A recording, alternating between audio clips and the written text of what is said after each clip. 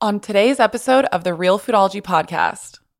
We moved to Boulder 21 years ago and had 4 children, and it was my 4th child that had this allergic reaction. And it just made no sense to me because I was like, why are all these children allergic? And the way the data had changed so quickly made no sense. And I thought, genetics don't change this quickly. This isn't necessarily a generational thing. So what's going on in the environment? And, ultimately landed on this question that was game changing and is, are we allergic to food or what's been done to it? Hey, welcome back to another episode of the Real Foodology podcast. I am your host, Courtney Swan, and I am so happy that you're here. Today's episode is particularly special to me. This woman is someone whose career I have followed for about 10 years now, and she's one of my idols. She gave a TED Talk back in 2011, so 10 years ago now. And what she said really opened my eyes and lit a fire under my ass. Her work has really shaped my career and my passion and my drive in all that I do in the last 10 years because she has really revealed a lot about what is going on and what's happening in our food industry today. Her name is Robyn O'Brien. You may recognize her from the TED Talk that she gave 10 years ago. If you have not seen this TED Talk yet, I'm linking it in the show notes. I highly recommend watching it. It is so amazing. And it really does open your eyes to what is going on with our food right now. She is the co-founder of Replant Capital. With a 20-year career in food and finance, Robyn has been called the food's Erin Brockovich by the New York Times and Bloomberg. She triggered an allergic reaction in the food industry when she asked, are we allergic to food or what's been done to it? It all started one day. It was a very personal story for her. It all started at the breakfast table. She has 4 children.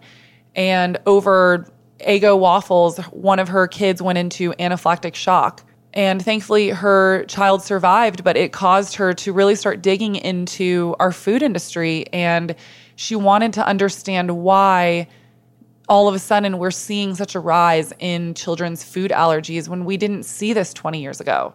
And what she found was pretty shocking. The introduction of genetically modified foods that were really done under our noses. No one was really made aware of it. We just started to put genetically modified proteins into our food system without having any long-term safety data. And when you introduce a new protein like that our bodies have never ingested before, of course you're going to have reactions. The early years of her work are documented in her bestseller book, The Unhealthy Truth. She became recognized around the world after that TED Talk that she gave in 2011, which was viewed by millions and translated into multiple languages. She is a trusted and sought-after food industry advisor, strategist, and public speaker. She's also an adjunct professor at Rice's University's Business School. I am just in constant awe of the knowledge that this woman brings to the conversation, and she has so much love and compassion and really gives me a lot of hope about the state of our food industry and where we're headed. So I am just so delighted for you guys to hear this episode. We've made a lot of changes to our food in the last 20 to 30 years as we were learning. But you know what? One of the biggest, most detrimental changes that we made to our food supply was the introduction of glyphosate, or otherwise known as Roundup. You may know that as something that people spray on their lawns, on their weeds. You may not know that this compound glyphosate, which is also an herbicide, is also being sprayed on our food supply, and very heavily as well. Legally, if your food is labeled organic, you are not allowed to spray. It's not allowed to be sprayed with glyphosate. However, we have so many non-organic farms now that are being sprayed with glyphosate, and some of the worst offenders would be wheat, corn, and soy. And we have so many farms now that are spraying it that there is runoff, and it's running off, unfortunately, into our water supply. It's also running off into organic farms, and now organic food is also showing up with residue, with traces of glyphosate. Now, why should we care? Why should we pay attention to this? Well, the World Health Organization actually is now calling glyphosate a probable human carcinogen, not to mention the company that developed glyphosate is now in billions of dollars worth of litigation because farmers are suing them because of the cancer that they got from using this product. Now, I'm getting to a point here. The reason that I love Organifi so much, it's one of my favorite brands. I love working with this brand so much because not only do I really love their products, do they taste really good, they're super high quality, they're organic, all really low in sugar or no sugar at all, depending on the product that you get. But they also do a glyphosate-free residue labeling, which means that they test and make sure that none of their products have glyphosate in them, which is huge. So they go above and beyond just the organic labeling. We know for sure that their products do not have glyphosate in it. And that's one of the driving forces for me to consume organic food. So knowing that I'm not only consuming organic, but knowing that I'm also not getting a side of glyphosate with it is really comforting for me. And if you follow my Instagram, you know that I love to drink green juice every single day. So I would say the Organifi green juice is my favorite. And then my second favorite is their Gold. Gold is a relaxation powder drink that you can drink before bed, or I like to put it in my coffee in the morning because it kind of helps mitigate the like coffee jitters. It just helps calm me, relax my nervous system. And Gold actually is coming out in a fall limited edition flavor, pumpkin spice. It is so damn good. I've been putting it in my coffee every single morning and I'm obsessed. The regular Gold is also really good. It just has like a nice vanilla flavor. They both are sweetened with monk fruit, so there's no sugar in them. And then the green juice is just like an organic green juice. It's a great, easy, simple way to get your greens in every single day. I really hope that you love Organifi as much as I do. Please write me on Instagram and let me know if you're enjoying it.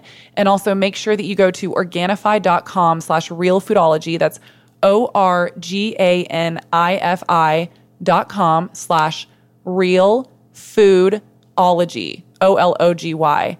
And make sure that you use code REALFoodology at checkout, and you're also going to save 20%. And with that, let's get to Robyn. Robyn, thank you so much for coming on today. I'm so excited to chat with you. For everyone listening who is unaware of your work, can you explain a little bit about what you do within the food industry? Yeah, I've spent the last 15 years really advocating and pushing for change in the food industry to really elevate the standards here in the U.S. so that we have higher integrity products on shelf the way they do in other countries around the world. And the reason for that is that because I learned, over a decade ago that our big multinational food companies formulate products differently here in the U.S. with cheaper artificial ingredients. And they formulate their products better with higher integrity ingredients overseas. And that double standard to me was just intolerable. So early in my career, there was a lot of advocacy around that. Then I was engaged by those very multinationals to say, hey, help us think about our product portfolio and how we can redesign things. And then most recently, I am a co-founder and managing director at Replant Capital, where we're actually working on the supply chain because that's ultimately the bottleneck. And where I landed after working with these companies for the last several years was, they were with us and they understand that they need to transition their products, but the supply chain isn't there. And so the math doesn't work. And if the math doesn't work, it's impossible no matter what. So how do you get the math to work? And in the US, the crazy part is only 1% of our farmland is organic, only 1%. And I guarantee every person listening to this podcast has at least had one thing in their fridge that's organic. And so that tension and that math, that's the opportunity, is how do we actually convert our farmland at scale so that anyone who wants organic and better for you products can afford them and that they're accessible everywhere. And that's the goal. Yeah, I mean, you just nailed it on the head. That is absolutely the goal. And I found that a lot of people don't really have any sort of concept of what we are actually doing to our food. And I would bet a lot of money that the majority of people, if they really understood what was actually happening into our food supply, how our food is grown, what we're doing to our animals, they wouldn't be buying this food.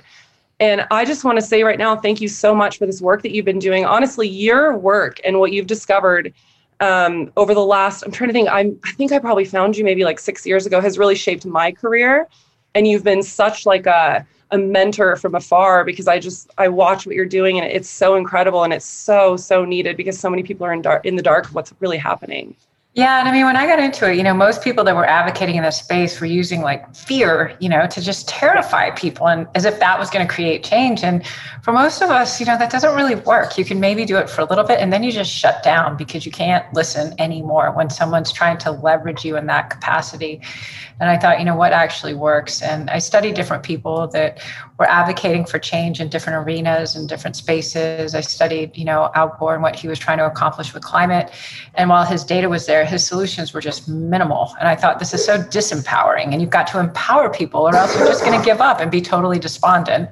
So I thought, okay, I'll take that lesson from him. And then I studied Martin Luther King and the way that he was advocating for civil rights. And I thought, he used love. And that to me made so much sense because it was such an expansive, generous energy. And then I also studied Harvey Milk, who was advocating for gay rights and equal rights. And he used gratitude and thanking people for their time. And so I sort of blended all of that together and thought, you've got to provide real, tangible solutions, and you've got to share this message with love and gratitude. And I've always held it that way, that even though it's impossibly hard to learn, that yes, we have absolutely trashed our farmland. We have trashed our food products. It's way too much processed stuff that our body no longer recognizes as food. And we've been there, and we've all probably done it. And it's a terrible feeling to realize, oh my gosh, this is what we've done. However, then you can pivot and say there's so much that you can actually do, and you can do it at your own tempo and your own pace. You can take baby steps. You can learn how you can participate in the change if you want to. If you don't have to. What's really exciting, I think, is how many people are participating. And you're a great example of that. I love the stories of people that are like, you inspired me to do this. And I think ultimately that was my goal, because I knew I couldn't do it by myself. I knew we needed just an absolute enormous number of people coming into this and leveraging all of their time and different talents. And so it always makes me really happy to hear somebody who's like, yeah, I'm totally in, and this is how we're doing it. So thank you, back at you, for your work. Oh, thank you. I really appreciate that. Yeah. I mean, it's something I'm very passionate about, because, as I started diving into this and really learning about what we're doing to our food, I mean, I can very much resonate with your story that I've heard you say, where I was just like, I can't unhear this. Like, I have to find some sort of way, some sort of platform to speak about this, because so many people are in the dark and so many are being affected by it. And we have viable solutions for it as well. So let's talk about this a little bit. I want to go into the solutions afterwards, because I always love to provide people. I don't want to just throw all this information and then be like, we're effed. I want to provide them with real solutions. But for people listening that are kind of unaware of what's really happening, how is our food system? I mean, I refer to it a lot as broken. What are some examples of what is happening right now? I would say it was designed this way. So, it's broken from the sense that it's breaking our health, but the design of the food system by these agrochemical giants and the banks that finance them was very intentional. So, for them, they're like, hey, we've got an extractive food system. And what that means is profit and margins at all costs. And they were able to externalize that cost. And what I'm talking about there is that, you can pump a bunch of artificial ingredients into food, and it is way cheaper to produce. And so for shareholders, that's a great deal, but for those of us that are eating this day in and day out, it's not so much. And what science has disclosed in the last 20, 30 years is, this really is impacting our health. It's pretty obvious that it's impacting our health, but for a lot of people, they needed the science. And, the thing that to me was just intolerable was when I learned that our big food companies were formulating the products differently in other countries, and they were making things with real ingredients. It wasn't the same shareholder pressure. That higher integrity product was demanded not just by the consumer, but also by the regulators. And so here in the US, we got, we're all pretty familiar of how much influence policy and money, can have in a pretty powerful way. And we've seen that in the tobacco industry, the way the tobacco industry was really able to influence policy and legislation.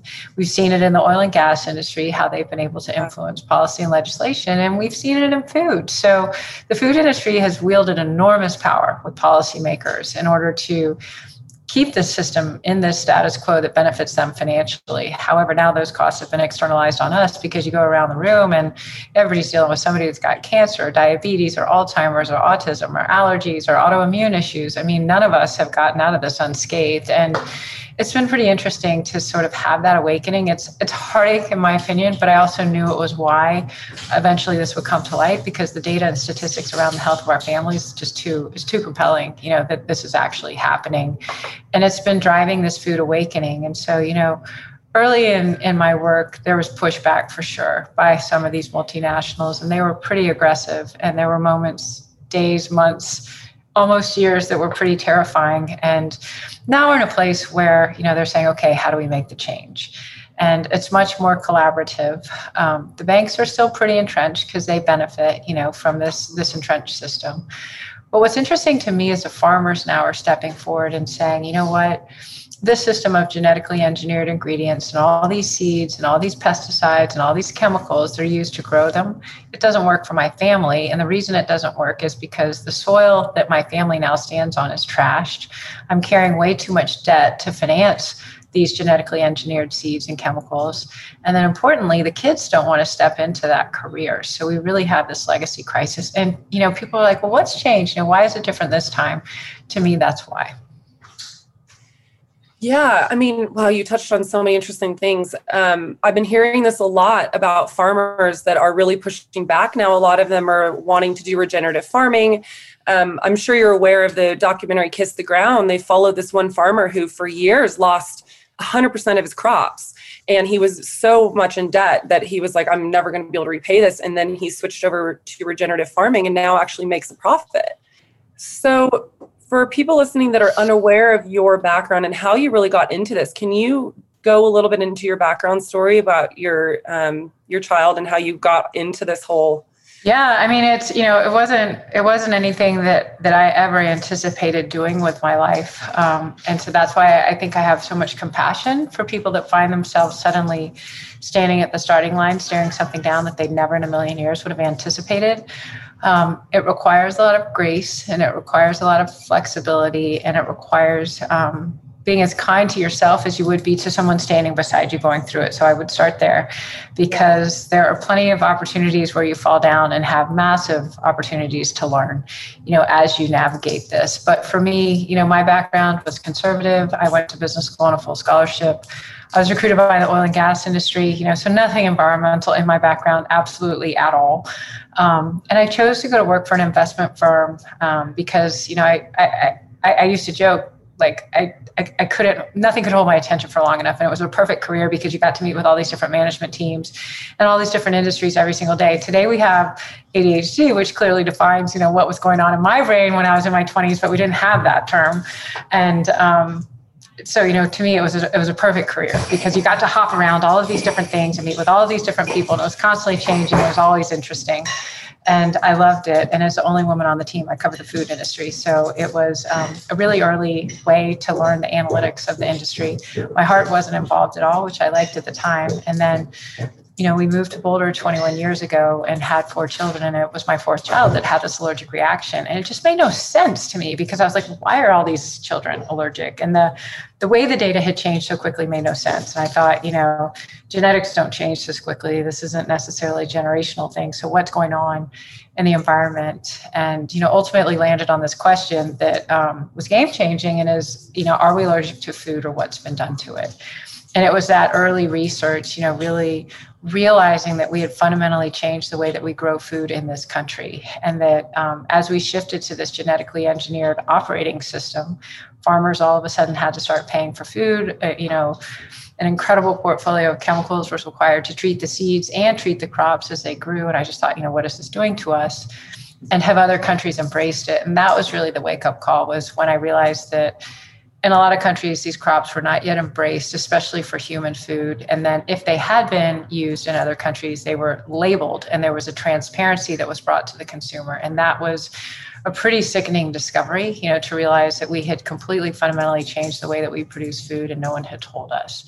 So I thought, what else has changed? And there's quite a lot. In our dairy, we introduced artificial growth hormones to help cows make more milk more quickly. Economically, that makes a ton of sense, but for the health of our families, it doesn't.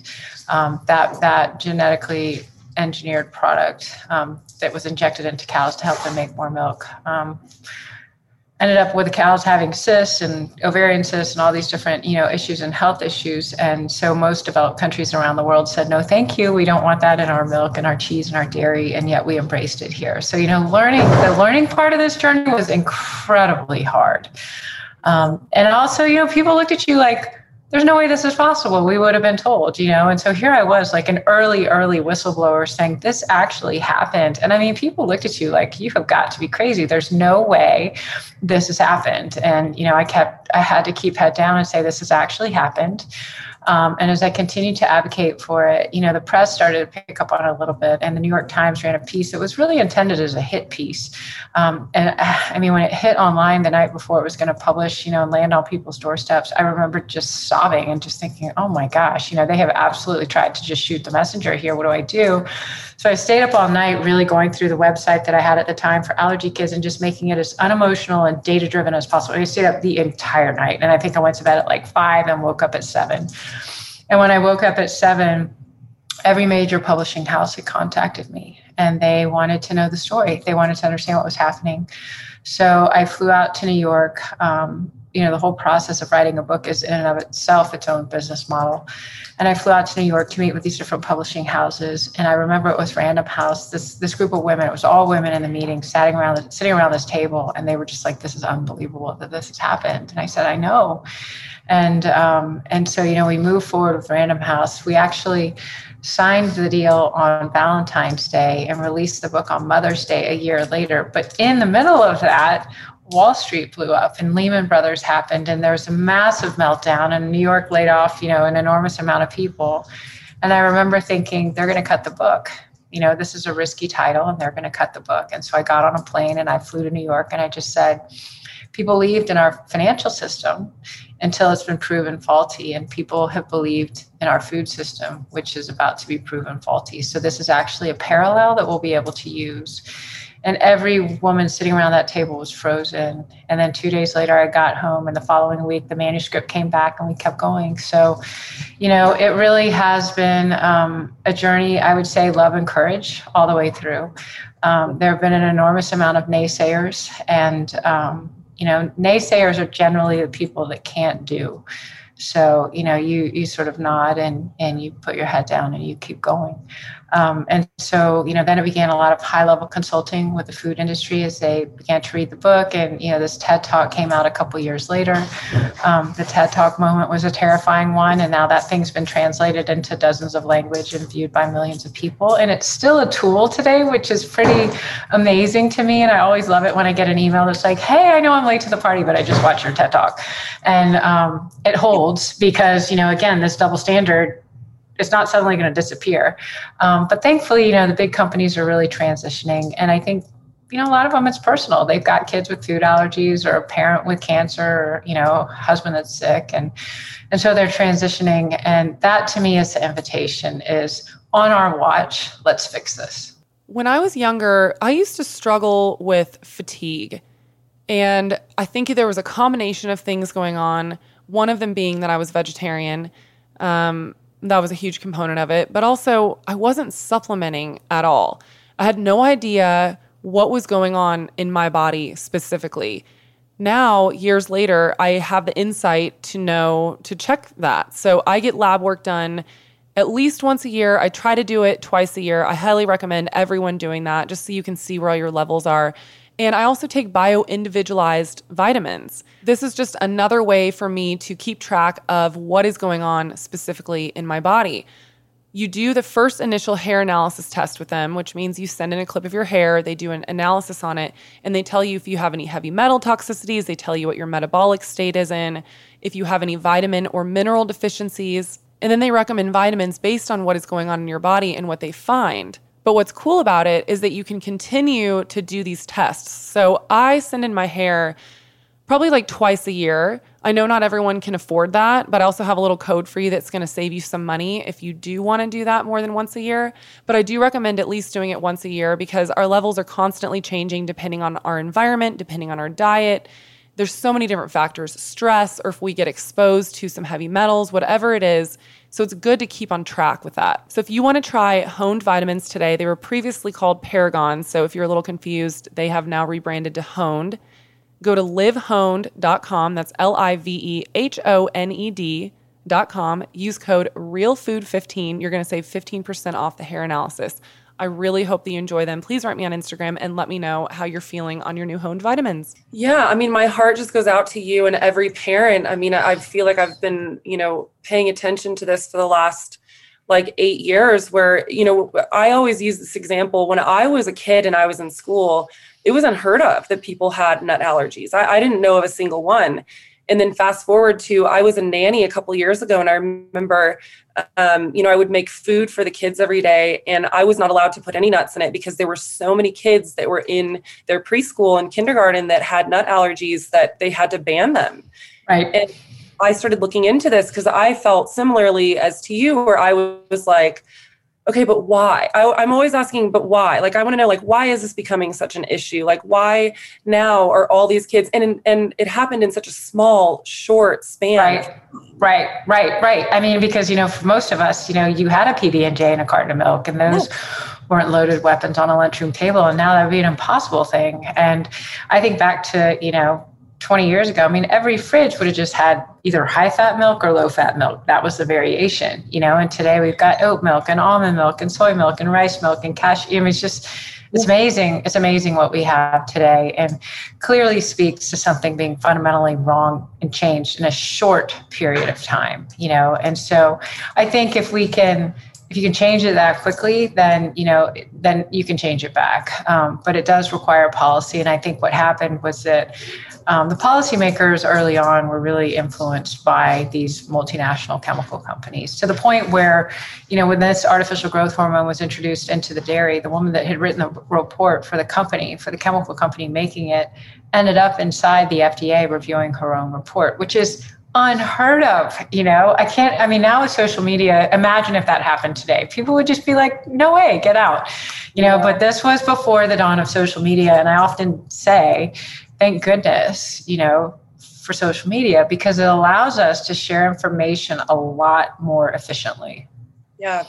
Well, but I will say though, I was just reading recently, like there is seemingly a revolving door between like the FDA, big pharma, all these regulating companies, and then big food as well. Like I'll read about these like big food execs that then go to the FDA or the USDA or whatever, and then they're essentially like writing in these policies and allowing, like their own food in through the door, which is really frightening. And, I want to bring up something because I feel like this is not addressed enough. And you said this in your TED Talk, actually, that the U.S. spends more on healthcare than any other country on the planet. This blew me away. Like, I knew this, but you said something else that I was like, oh my God, I'd never even thought about this. So 16%, and I'm wondering now if this has changed, if it's gone up, but 16% of our GDP goes towards managing disease. And Starbucks, so this means that Starbucks spends more money on their healthcare than they do on coffee, which is absurd.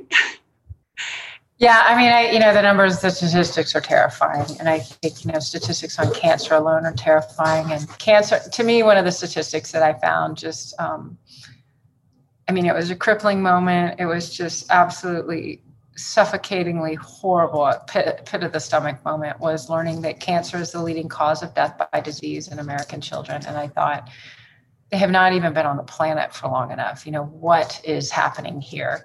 It actually just came from a lunch with a guy, and he said, our generation, people that were born in the 70s, basically like got it the worst, because it was the introduction of all of these chemicals, and through that introduction, we were just these guinea pigs through it all. So, what's interesting to me is sort of the detox side of that, and the way that people are trying to better understand, is there a way to really begin to like change things around? And I think, as somebody that grew up in Texas eating meat with every meal and every snack and every time we sat down, the thought of like having a meatless meal was just wild. Like, you just didn't do it, and I've seen in my own health over the years, through these modifications and changes over the years, and, just these adjustments, to where it's like, oh, this feels better internally for me, to be doing this. It is pretty remarkable what you can change. And so, it's definitely something that you can participate in, and it doesn't need to be perfect. I always say, don't make the perfect the enemy of the good. But the healthcare costs in this country are out of control. And, we have a for-profit healthcare system, which means sickness sells. So, if we're sick, that's keeping the revenue and the lights going for these, big pharmaceutical companies. They don't necessarily have prevention built into their models. So we as individuals, that's the opportunity, is how can we exercise prevention? What can we be doing? And, thankfully there is a lot that we can be doing, but unfortunately it's unaffordable to a lot of people. And that to me wasn't a solution. So to really come back to, how do we do this at scale? How can we go from 1% of our farmland is organic to 85% of our farmland is organic, because 85% of consumers are trying organic. So how do you get that to align more efficiently? And that's really working with these farmers and working with the supply chains of these big companies to finance that transition, because then the math works for all of us. And, ultimately that's in the best interest of our country, because you just think about the economic impact of being so sick, or the loss of productivity, or how it's impacting, families and companies. Everybody is impacted by this. And really at a point where it's like, okay, we can exercise precaution. And thankfully the food industry, I think, is really stepping into that, and they're playing a really amazing role. And then entrepreneurs are playing an amazing role. And it's an exciting time. The more that we learn and the more that we unlearn, the more that we can fix this. Yeah. Yeah. I mean, I'm with you on that. I'm definitely, I'm very positive that we will be able to turn this around. It's just in the interim right now. And also, just learning all these facts and knowing that we have been eating food that has been messed with, tainted, however you want to say, for the last, I don't even know, it's been like 30 years. It's really the thing that really made me the most mad. And you mentioned this briefly, but I want to give an example, because I'm not sure a lot of people know this. So when I found this out, I was furious. Europe, for example, actually most other countries outside of the US do not allow, they have a lot of regulations about food and what they're allowed to have in their food, what they're allowed to spray on their food, what the farmers can do with the food. And companies like Kraft, for example, so macaroni and cheese in Europe, the ingredients are different than they are in the US, because Europe has different regulations on the food. And when I found this out, it made me so mad, because I was like, so now US companies are knowingly doing this differently to Americans than they are Europeans. They know what they're doing, and they also have the ability to create these products healthier. And they're doing it for other countries, but they're not doing it for us. Yeah, I mean, it's infuriating me. That was my point. It was like, we're not asking them to reinvent the wheel. They're already doing this. Like, they know what they're doing, and they're driving profitability on the backs of the American consumer.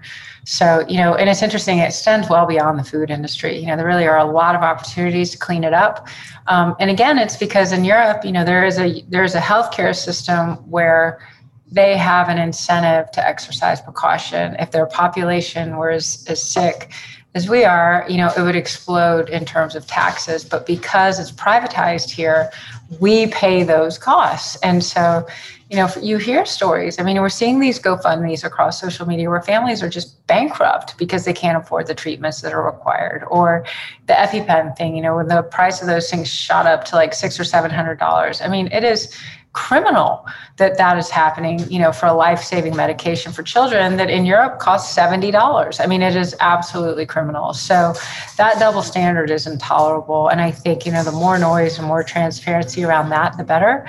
But ultimately, it does get down to policy, because our policy has enabled this. And in Europe, the policy disables it. And that's the difference.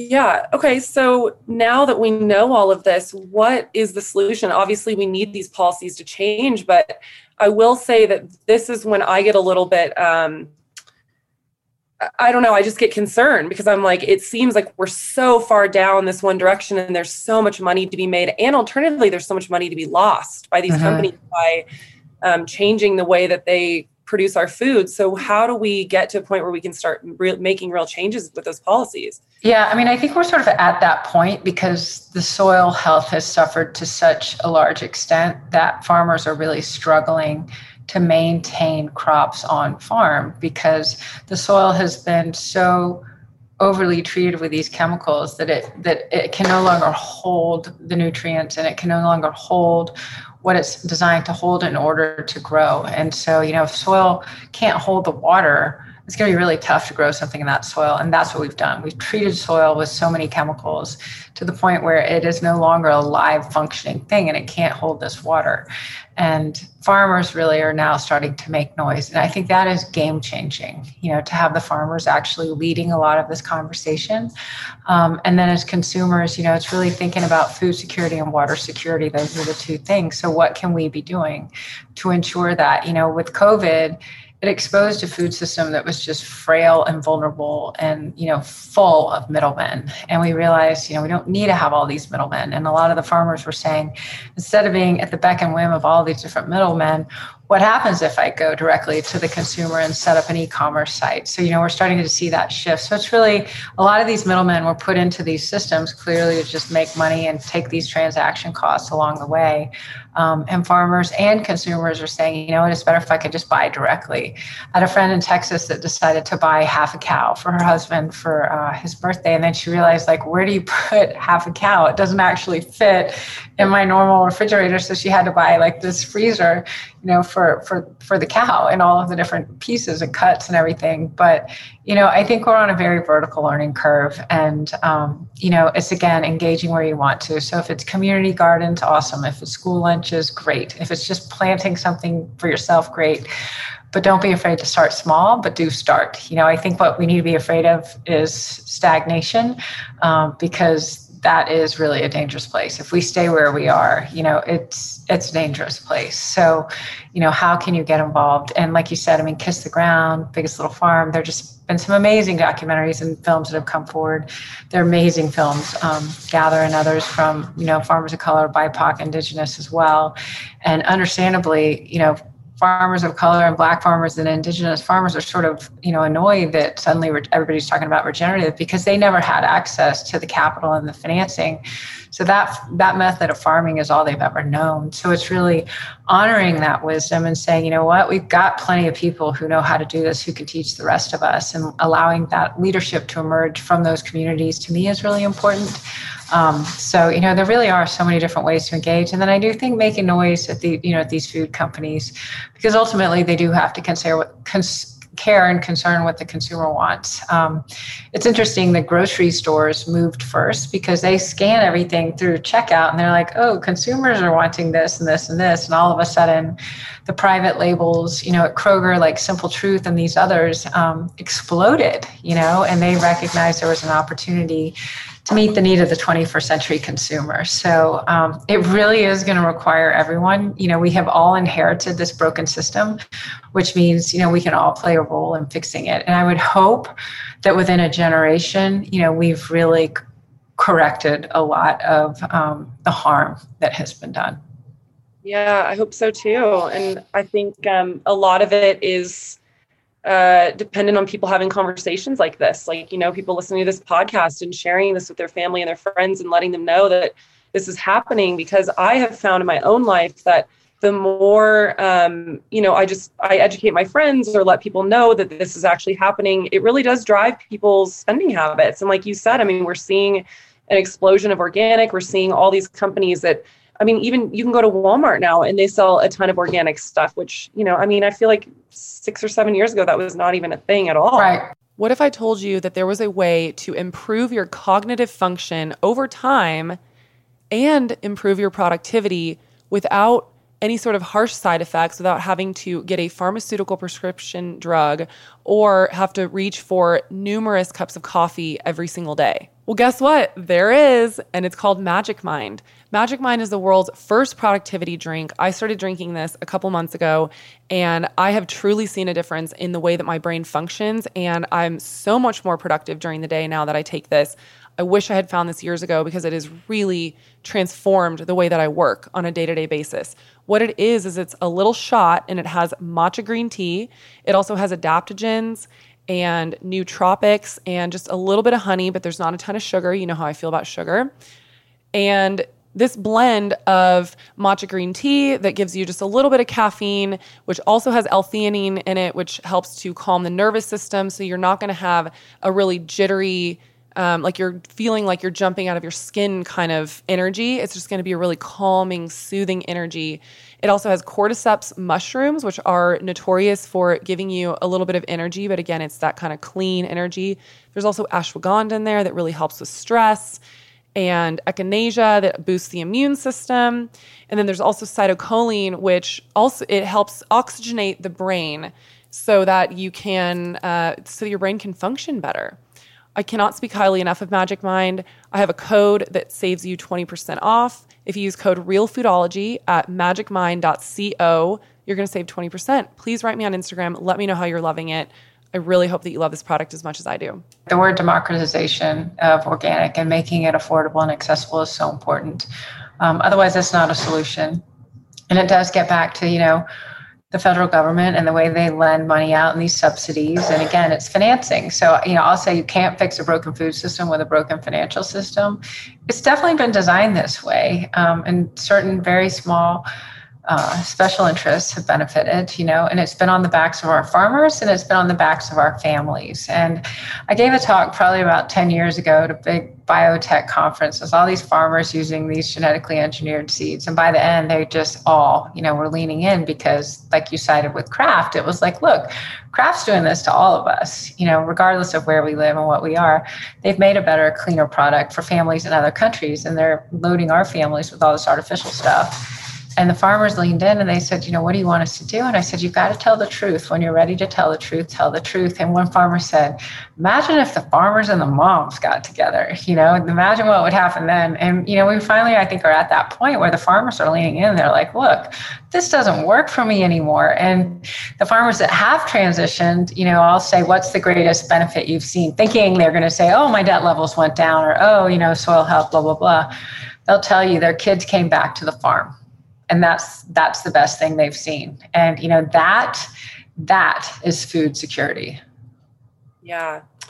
Oh, that makes me so happy because I know that has been a huge discussion and a concern. And it should be concerning all of us, because if we don't have, farmers that are wanting to, like younger generation of farmers that are wanting to get into it, then how are we going to grow our food? It's really Totally. We're relying on other countries for imports. I asked, Applegate had committed to transitioning their livestock feed to non-GMO. And I said, where are you guys getting this? Because I knew we didn't grow enough here in the US. And they said, oh, we're importing it from like Russia and Uruguay and Romania and, Australia and all these places. I was just like, it's insane, so why aren't we growing the food that Americans actually want to eat? That is food security. That is national security. That's the language we all speak, and then it's financial security for our farmers. So, to me, like, that's what's so much fun about where it stands right now. Like, we are at the starting line of that, and that is such a win-win situation.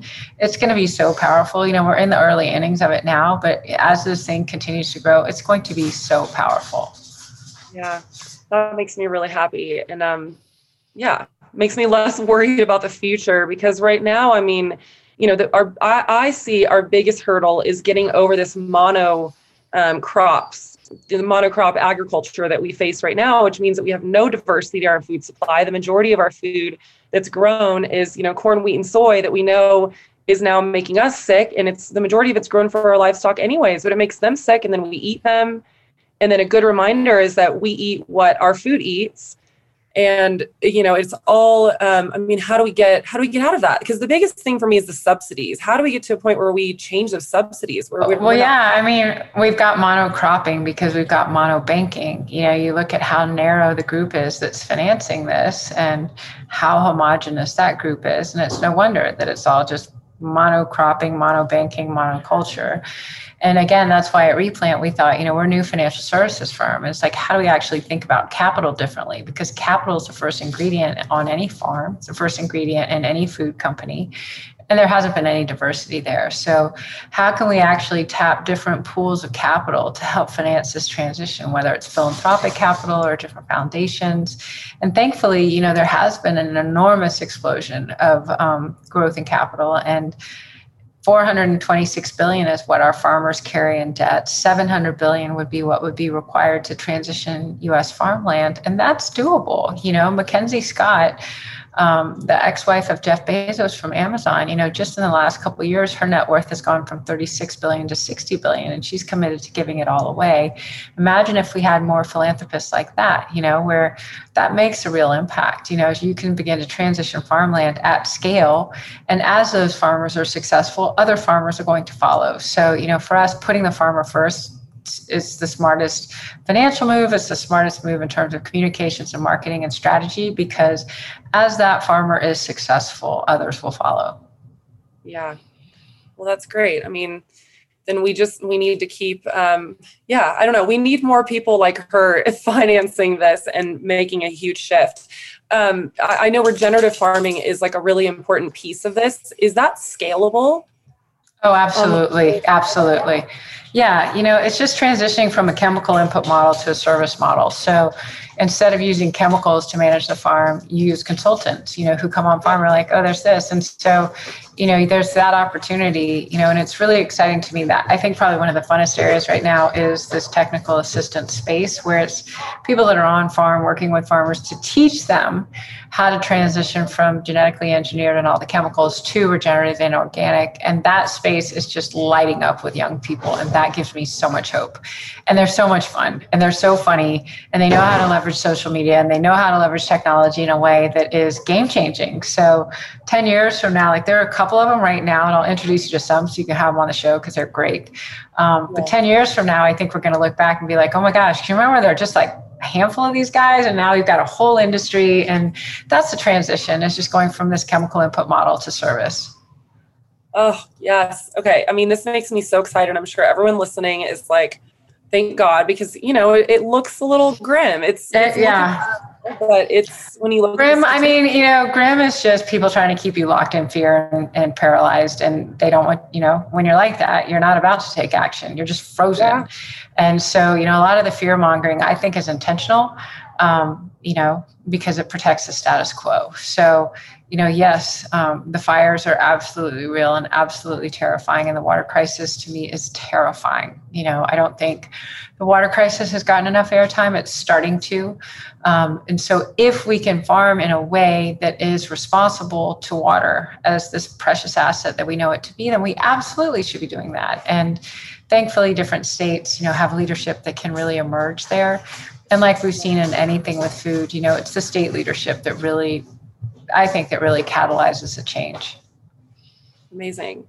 So for people listening, what are some resources if they're wanting to get more involved or they want to be more educated on what we're talking about? What are maybe some good films, books, things like that you can direct them to? Yeah, thankfully there are so many different resources. The Rodale Institute has been at this for a long time. The book that I wrote, 12 years ago, The Unhealthy Truth, is still really sort of an encyclopedia on what's happened, because it was sort of an analysis of how we got here in this double standard, and you can't rewrite that. That is what it is. And a lot of people still, when they read that, are just shocked, that this has really happened. And it does go into it in great detail. But there are so many other amazing resources and books out there. And thankfully, they continue. Anna LaPay and her mother, Frances Moore LaPay, were early voices in this. And her mom was speaking to this, in the 60s. And then Anna has now come out with her own book. So she's another one. And there really are amazing resources, different TED Talks, have been given on the topic. Jamie Oliver's given one that's amazing. There are different ones that have been given on the meat industry, and then Michael Pollan has sort of been this philosopher and professor over the whole thing.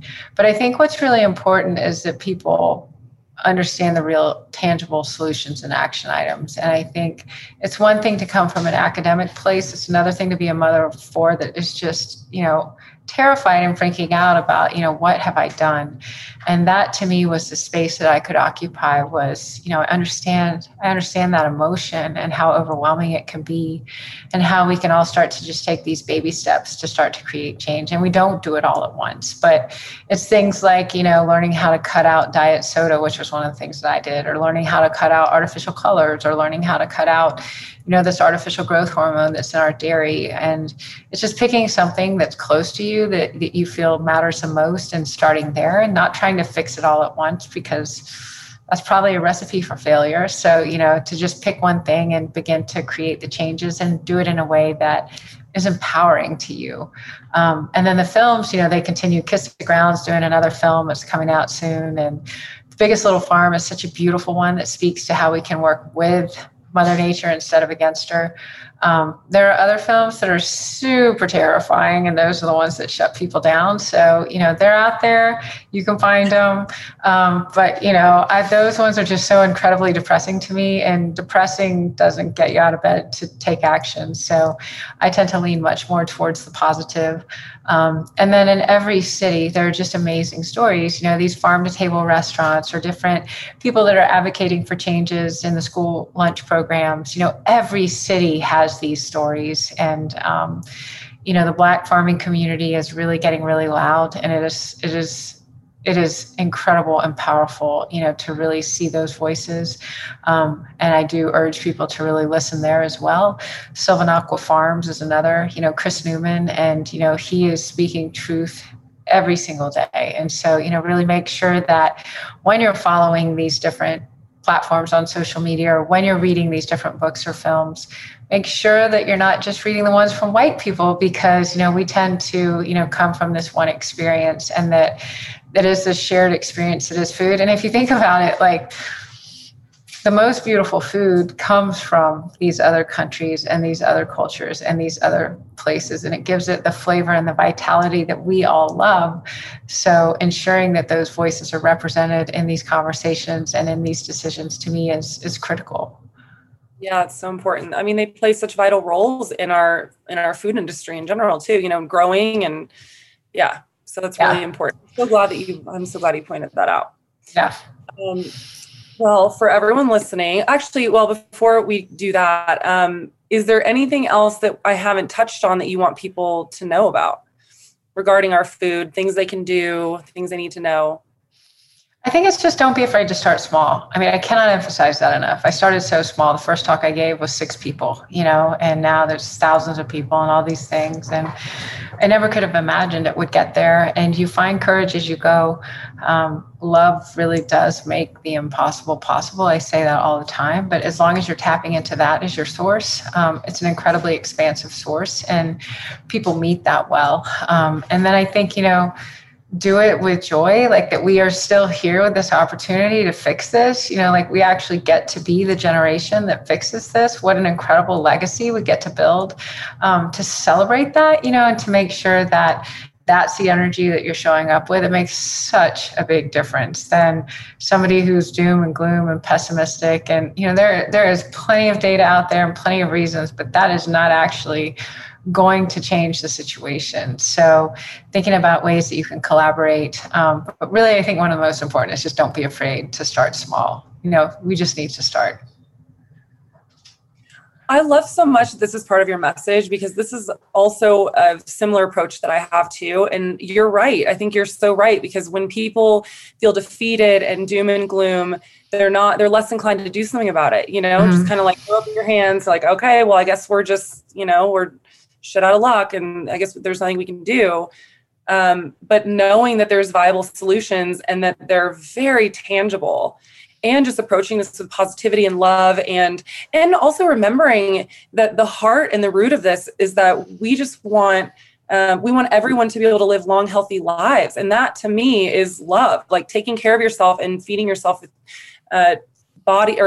feeding yourself with food that feeds your body and nourishes your body. That is the biggest act of self-love and self-care that you can do for yourself.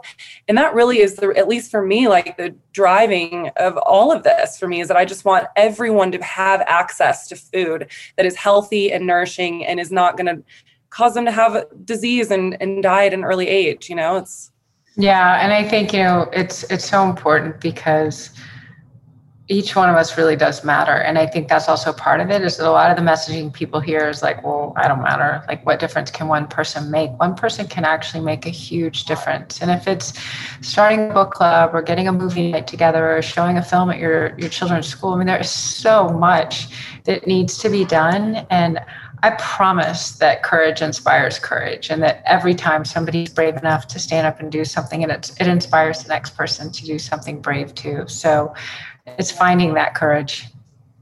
Yeah, I love that so much. So before we go, I ask all of my guests this: what are some of your health non-negotiables? So I know you have 4 kids, you're really busy, you're working a lot, but what are 2 things that you do no matter what, no matter how busy you are, to take care of your own health and take care of yourself? Water. I mean, I just think, you can't underestimate how important it is for hydration, and that, if you can afford a water filter, whether it's a pitcher, or something that actually is on your sink, those water filters are really important, because as we've learned, the way we treat our farmland, is all running into our water supply. So clean, high integrity water wherever you can get it. I've made so many transitions as this girl that came out of Texas, to where I am today, and learning how to be more mindful of my footprint, and how it lands on the planet. And then I think, for me, one of the most intolerable things was that recombinant bovine growth hormone being in our dairy, and learning that we were the only developed country in the world that allowed it. The only developed country. Russia, China, India, across Europe, Australia, New Zealand. They completely all said, we're not allowing this into our food supply. And when I learned that, I thought, I never want this to touch the house again. And so that was something that was a non-negotiable early on. And then the artificial colors, again, when I learned that contributes to all this hyperactivity in kids, when I had, 4 young children, I thought, gosh, get the stuff out. And it was fascinating to really conduct that in real time with these 4 young children that I had, because you could really actually see the impact. And the science there is so compelling, that our own food companies remove those artificial ingredients voluntarily from the products that they sell overseas. So, it was really those really, really deep, intense double standards, that those were the first steps that I took. And then, it really gets personal beyond that. There's this tension between meat and plant. And, animals are required for healthy soil because of the manure that comes out of them and the way their hoofs hit the soil. And so it's not as absolute as people want it to be. And so my advice is, what you do choose to eat, make sure it's the cleanest, highest integrity in that category. So if you are a meat eater, look for grass-fed stuff, look for stuff that hasn't been treated with growth hormones and different feeds. And if you're plant-based, look for organic and things that haven't been treated with dozens of pesticides. So, it really is an education for all of us to embrace, and recognizing that it's ongoing. The more we learn, the more we continue to learn. And don't beat yourself up in that process, that we are all on this learning curve together, and it's not going to happen overnight. So give yourself permission, to participate and learn as you go. Yeah. I love reminding people of that. Because, no one knows like what my journey is or what your journey has looked like. People probably look at me now and they're like, oh, she has it so dialed in, she eats so healthy. But, 12 years ago, I was, in college eating fast food and like not taking care of myself at all. And it was all the little baby steps over the years, learning different things, taking different things out of my diet. And it did not at all happen overnight. No. It took me a long time to get to that place. And I think it's important for people to recognize that, like most things we've learned in life don't happen overnight, whether it's a kid learning how to ride a bike or an adult learning how to play the guitar. It does not happen overnight. And the same thing here. It's not going to happen overnight. So, do the things that you can stick with. Hydration is huge. That one to me is just huge. So stick with that, and then beyond it's, if there's something that you eat absolutely every single day, definitely that would be a good place to start. Make sure that's the highest integrity that you can afford, because, it matters. Yeah, it really does. I love that so much. So for everyone listening, where can they find you online? Well, thank you so much, Courtney. They can find me at robynobrien.com, and then importantly, replantcapital.com is the work that we're doing, really, this important work today with this amazing team. And having done so much of the work for so long by myself, the joy I have in working with this team that is just amazing every day has been so much fun. And we really are, engaging and transitioning stuff at scale, which is super exciting. And then, The Unhealthy Truth is a book. it was such a personal journey. And, as I speak through that and you hear my voice through that, you understand, that it's coming from this place of, oh my gosh, how did this happen? It's not preachy. It's not a place of fear. And for a lot of people that are beginning the journey, it really is a good place to start. It's also a really good resource for people who, have naysayers around them. And so is that TED Talk. The TED Talk, people are like, oh my gosh, I shared this with my parents and then they totally got it. Or, my wife didn't get it and now she does. But again, I think it's sharing this information as a gift that it truly is. It's such a gift, with a humility of saying, what, like there was zero, I'm the last person that I thought would be doing this. And, then I think people are much more open to receiving. If they feel like they're being leveraged or using fear or, preached at, most of us shut down. So, just sharing the information for the gift that it is, I think is an important way to do it. Yeah, I fully agree. Well, thank you so much. I'm going to add all of that, your TED Talk, your website, everything is shown out so that people can find it. Awesome. Thank you. Thanks for listening to today's episode of the Real Foodology Podcast. If you liked this episode, please leave a review in your podcast app to let me know. This is a Resonant Media production produced by Drake Peterson and edited by Chris McCone. The theme song is called Heaven by the amazing singer Georgie, spelled with a J. Love you guys so much. See you next week.